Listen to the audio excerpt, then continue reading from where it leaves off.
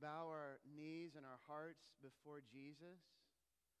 Lord, some of our hearts are being stirred even this week as we've heard of outpouring, awakening.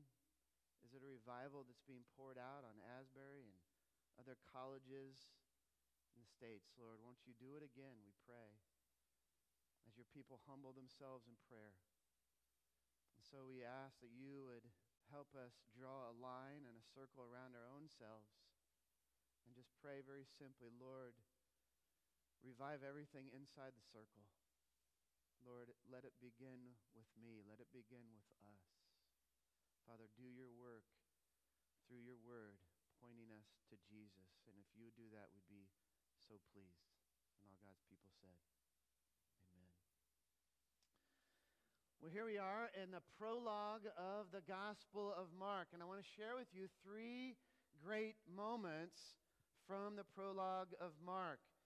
But I want to embark on this text perhaps from an unusual place and from perhaps an unusual scripture taken from 1 Kings chapter 8, verses 10 and 11. Now, back in 1 Kings, Solomon is about to dedicate the newly built temple in the holy city of Jerusalem. And he's about to sacrifice 22,000 oxen, 120,000 sheep, and then pray a very memorable prayer there in the Old Testament. And this is a huge deal because God has promised to dwell with his people, his covenant people, right there in the temple.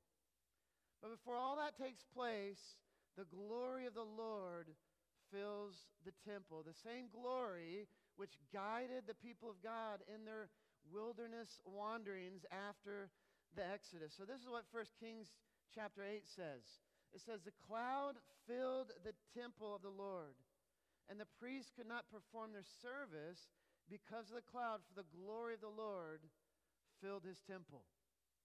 Now what's interesting is that by the time of Jesus, this great temple in Jerusalem had been rebuilt 70 years after the Babylonian exile, built by Zerubbabel and Jeshua in the book of Ezra. If you remember, Nehemiah had celebrated the building of the wall around Jerusalem. So you're thinking, if you're, reading the Bible, okay, the people are back in the land, the sacrifices are being made in the temple, everything is good to go. Not so fast. Not so fast. You see, when they dedicate the temple, they sacrifice the animals the second time around. They pray over the temple, yet there is a huge detail missing from the narratives of Ezra and Nehemiah. Again, they dedicate the temple, rebuilt. They pray over the temple, and yet there is no glory. There is no spirit that comes and enters the temple. God's spirit never comes. In fact, here's a prayer from the book of Nehemiah. A similar prayer is offered in the book of Ezra.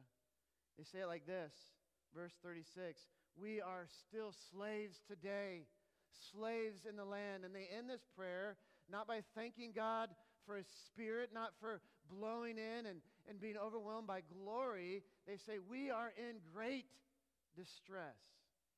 And so they are still in exile, spiritually speaking.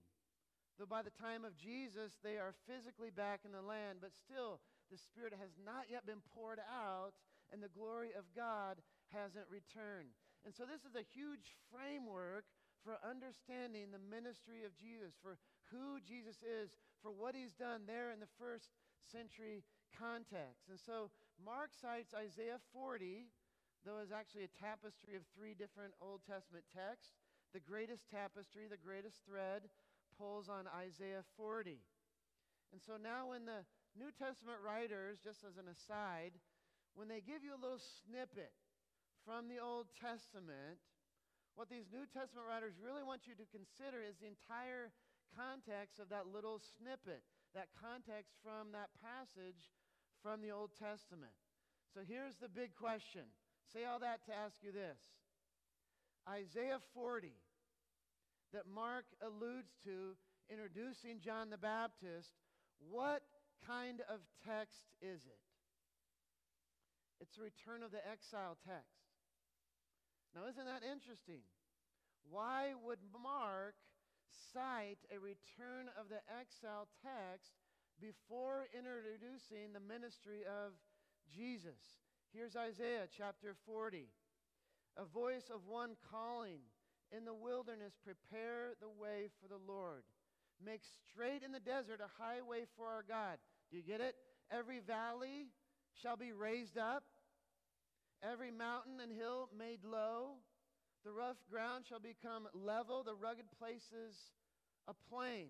And so the prophet Isaiah is picturing a highway from Babylon to Jerusalem, a smooth highway in the desert so the people of God can come home. But you're like, well, they're already there. Israel's already living in the land. But Mark is saying when all that happens, when you hear a voice crying out in the wilderness, what will happen? Look at verse 5 of Isaiah 40. The glory of the Lord will be revealed, and all the people will see it together. Now, this is exactly what did not happen during the times of Ezra and Nehemiah. But Mark says this is going to happen in and through the life and the ministry and the death of Jesus. And so we begin to understand the people of God have returned physically to the land, but not spiritually. They're still waiting for the glory of the Lord. They're still waiting for God's Spirit to be poured out upon them. They're still waiting for 400 years of silence for God to definitively break through into the people of God. And so Mark is saying God in Jesus is returning definitively. Here's the voice calling out from the silence. With Jesus there is glory. With Jesus there is God's Spirit. With Jesus there is a return from the exile for the people of God. And so it's very interesting. There's only 3 references to God's Spirit in the entire Gospel of Mark after the prologue. Only one of those actually refers to God's Spirit upon the ministry of Jesus. Yet this opening prologue makes it very clear 3 times, verse 8, verse 10, verse 12, Mark is saying something. The Spirit is launching the ministry of Jesus, which is simultaneously a return from the exile for the people of God. So what does it mean for us? In Jesus, you have for Israel, like the people of God, a moment of return. This is a moment of spiritual renewal. Now, so I begin to think of us here in the church. Isn't it true that you can be in the church and far from God? In the church, perhaps doing lots of Christian things, and yet, if you take a look at your life spiritually, you can still be in spiritual exile.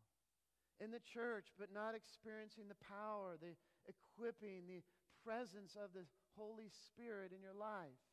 Doing the sacrifices, perhaps, living in the land, but spiritually far from the Lord. And so I just want to gently nudge you and ask, is that you? Have you been in the church? Have you been living in the land, but yet you still say, Lord, I feel like I'm still far from you? And so in Jesus, we are getting an invitation to return. This is a moment of renewal, a moment of return. God is speaking to his people through Jesus. And so last week I asked you a very simple question on a scale of 1 to 10. What is your curiosity right now in this season of life about Jesus? If you look at your life, is your curiosity maybe 2 or 3 or 4, and you maybe are concerned about lots of different things, worried about lots of different things, stressed out about lots of different things, but your curiosity, you want to say, Lord, just pique my curiosity, make my passion renew. And so today, similar question. Is it time for you to return? Is it time for you to return to your first love, Jesus, and seek him like you used to seek him?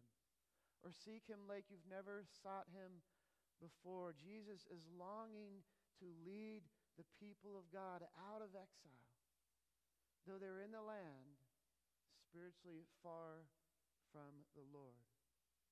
And so don't be in the land, but spiritually exiled. Scholars estimate that there are about 300,000 people coming from all over Israel to see John the Baptist in the wilderness. Remember, 25 years later, there are still disciples of John the Baptist all the way in faraway Turkey, right? They're like, we haven't even heard that there's a baptism of the Holy Spirit. We're just following John's baptism. And so what was this message of John the Baptist? He declared a baptism of repentance for the forgiveness of sins. And so if you look at the history of revival, there's never revival, neither personally nor corporately, without repentance.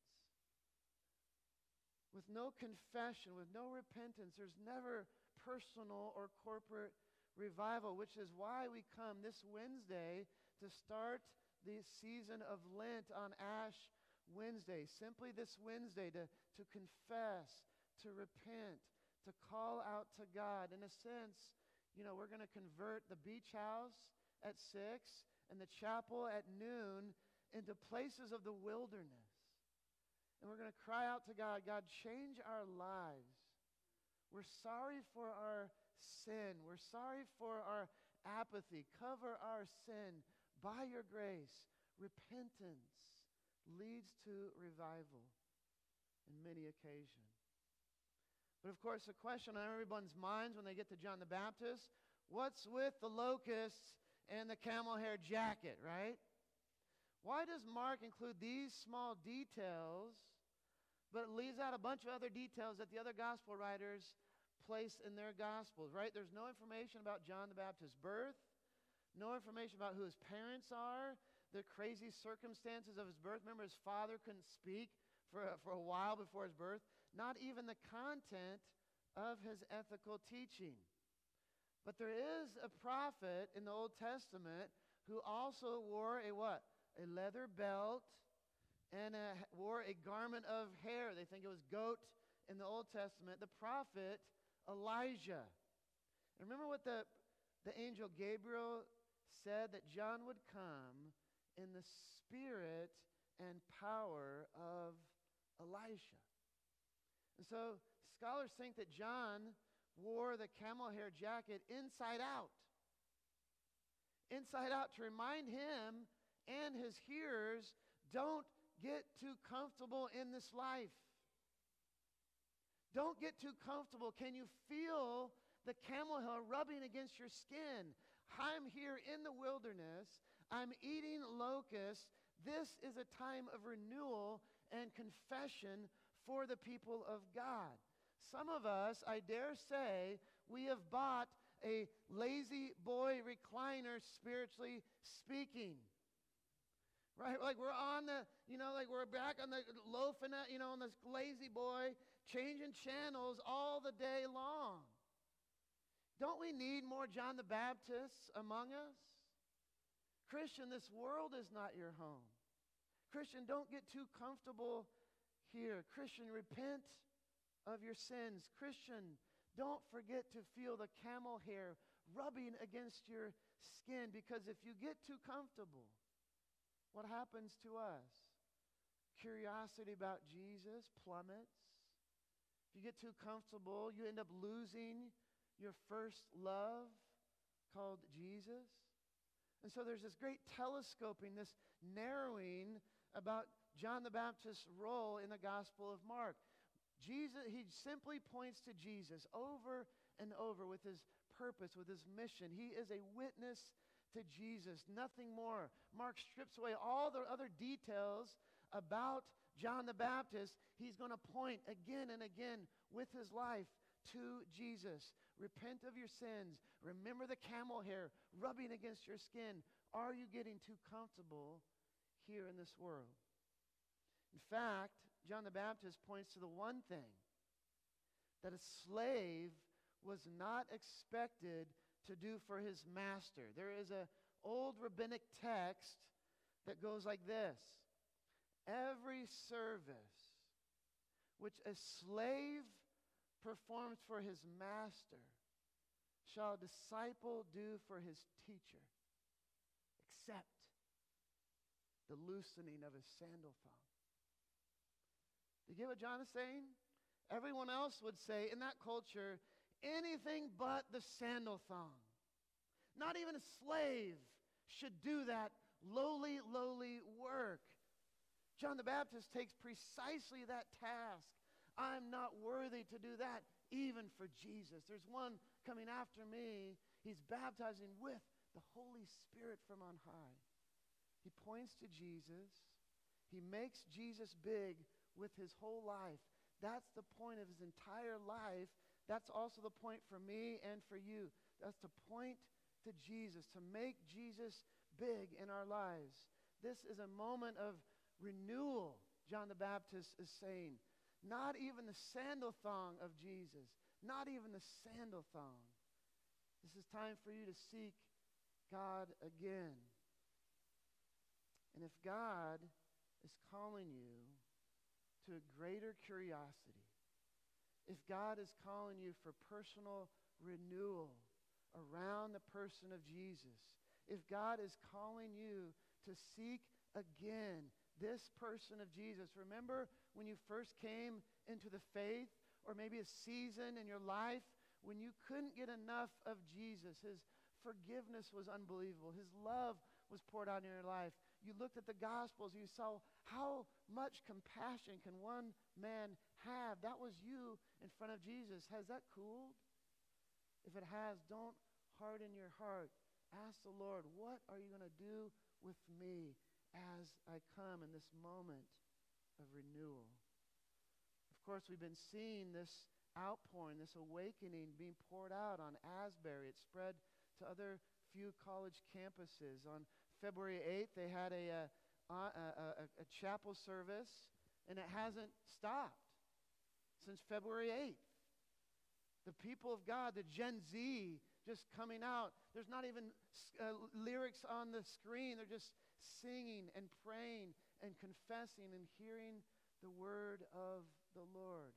What will God do for a people that humble themselves just like John the Baptist, confessing our sins, spending time in prayer?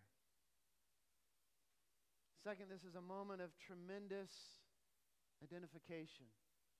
Jesus bursts on the scene at verse 9.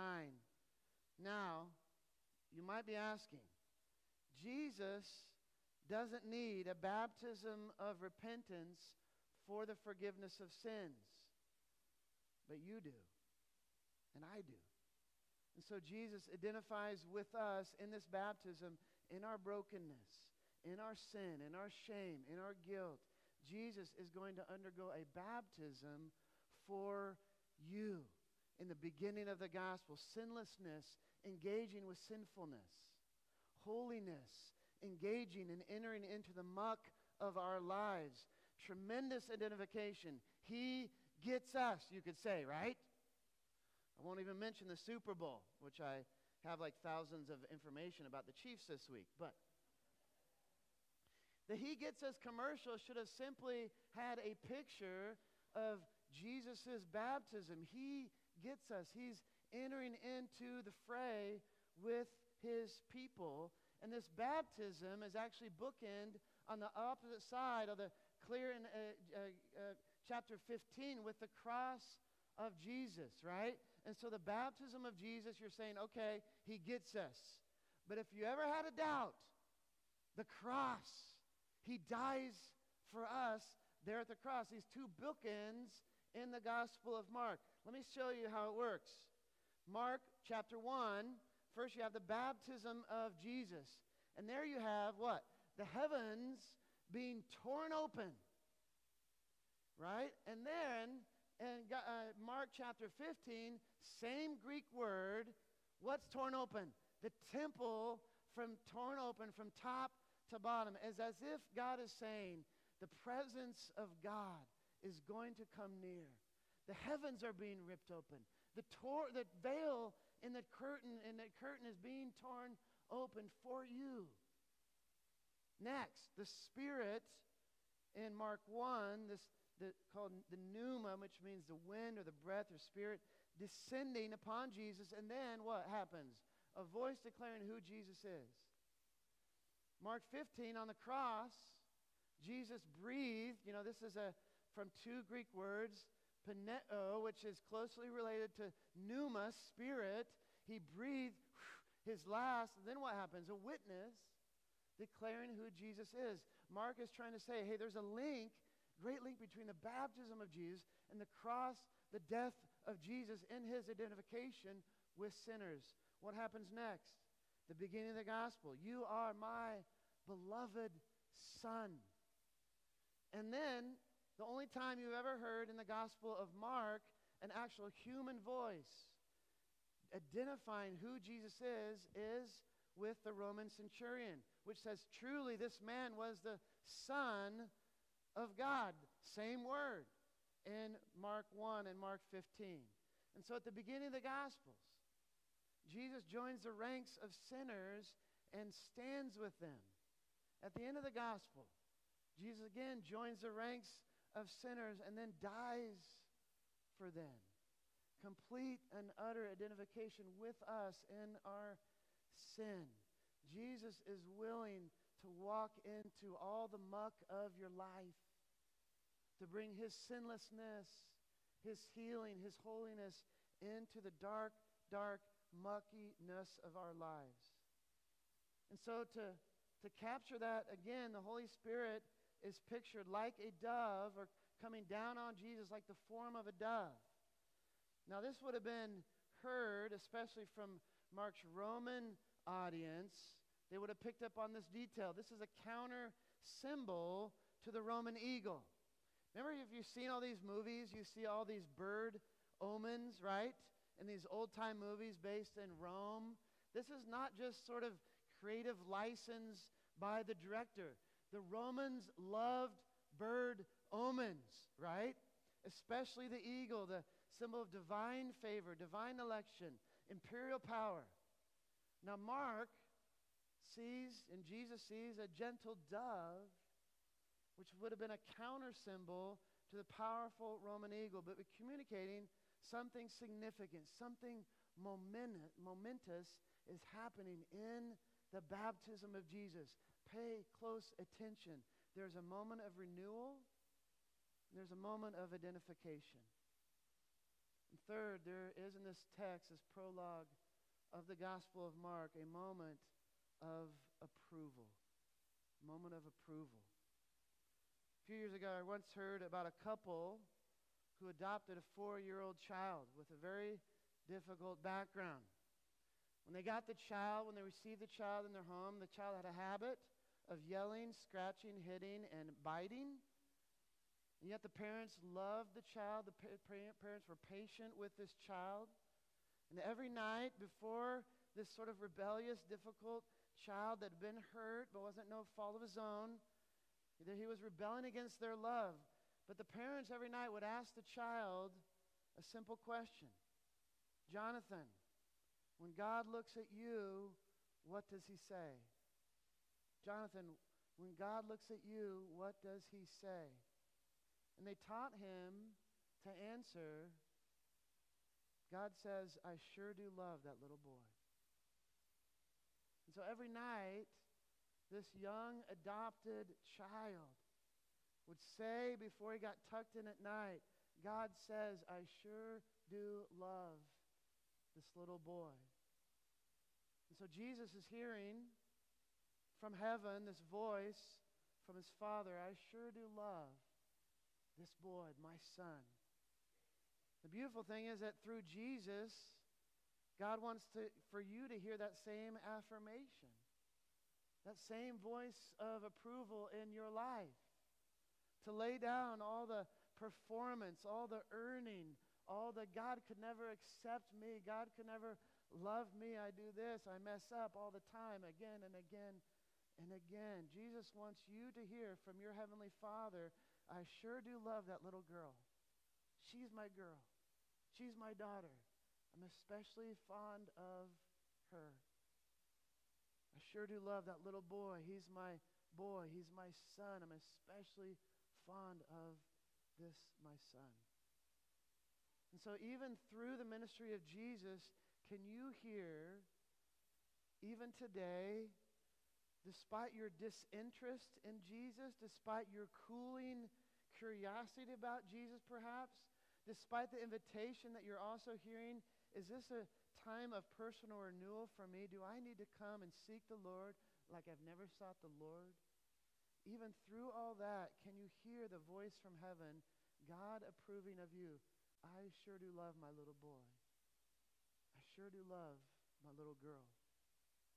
John J. Hughes writes that the deepest source of Jesus' joy was his relationship with his Heavenly Father. At every moment of his life and every circumstance, Jesus knew that he was deeply loved by his Father, that he was, as we might say, the apple of his Father's eye. Wherever he might go that day, with whomever he spoke, in whatever situation, he remained in his Father's loving embrace. A few months ago, I gave you that, remember that text in the Old Testament where God says, I didn't choose Israel because they were more numerous. I simply chose them because I swore an oath to their parents. And we were asking, why did he swear an oath to his parents? Because nobody made God do that. And it's if God is saying to the people of God, I love you because I love you because I love you because I love you. And Jesus is hearing this very same circular reasoning, I love you because I love you because I love you. Jesus had not taught, had not healed, had not done anything for the kingdom except show up for the baptism of Jesus. And then he hears this circular reasoning, I love you because you're my son.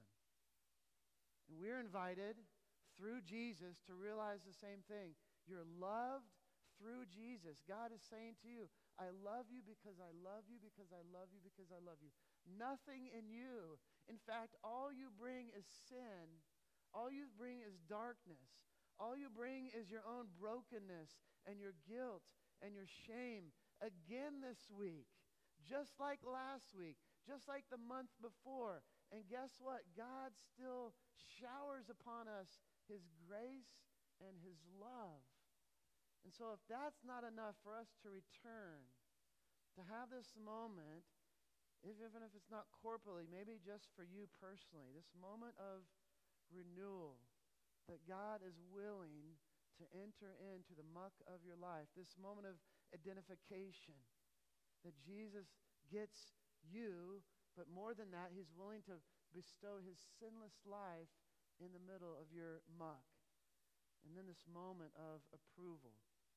Can you really lay down all the striving, all the stress, all the guilt, all the shame, and simply come broken-hearted to the tender-hearted Jesus that receives you and accepts you and knows you and sees you? Let's go to God in prayer. Father, we're thankful for Jesus in our lives. Lord, this is sometimes a Christianity that we make so difficult and so complex, and songs and sitting up and sitting down and serving this and that. But Lord, we just want to rally around who Jesus is. Lord, we want to ask for a fresh outpouring and a fresh curiosity, a fresh motivation to return to our first love, Jesus, knowing that if we do so, we're going to be accepted. If we do so, we know we're going to be forgiven again of our sins, seen like we've never seen before. And so, Lord, won't you help us just show up, to show up for all that you might have for us. Lord, just extend our arms out towards us. And so, Lord, if you're just here and you're just praying, Lord, can you, Trinity, just maybe even just open your hands in this moment of prayer, just open your hands up to the Lord as a symbol of saying, as we just sang, make room. I'm going to make room in my heart for you, Jesus. Just want to live open-handedly and tender-heartedly towards Jesus. Lord, we've given a cold shoulder, Lord. We've been hurt maybe by the church, or we've been disappointed by God, and we don't know why things are unfolding in our lives the way they do, and yet we just simply want to say, come, Lord Jesus, have your way with us. Renew us. Pour out your Spirit upon us. Lord, we want to open our lives, the dark places of our hearts, places where we don't think we want to take you because there's too much darkness there. We want you to shine your light right on those places.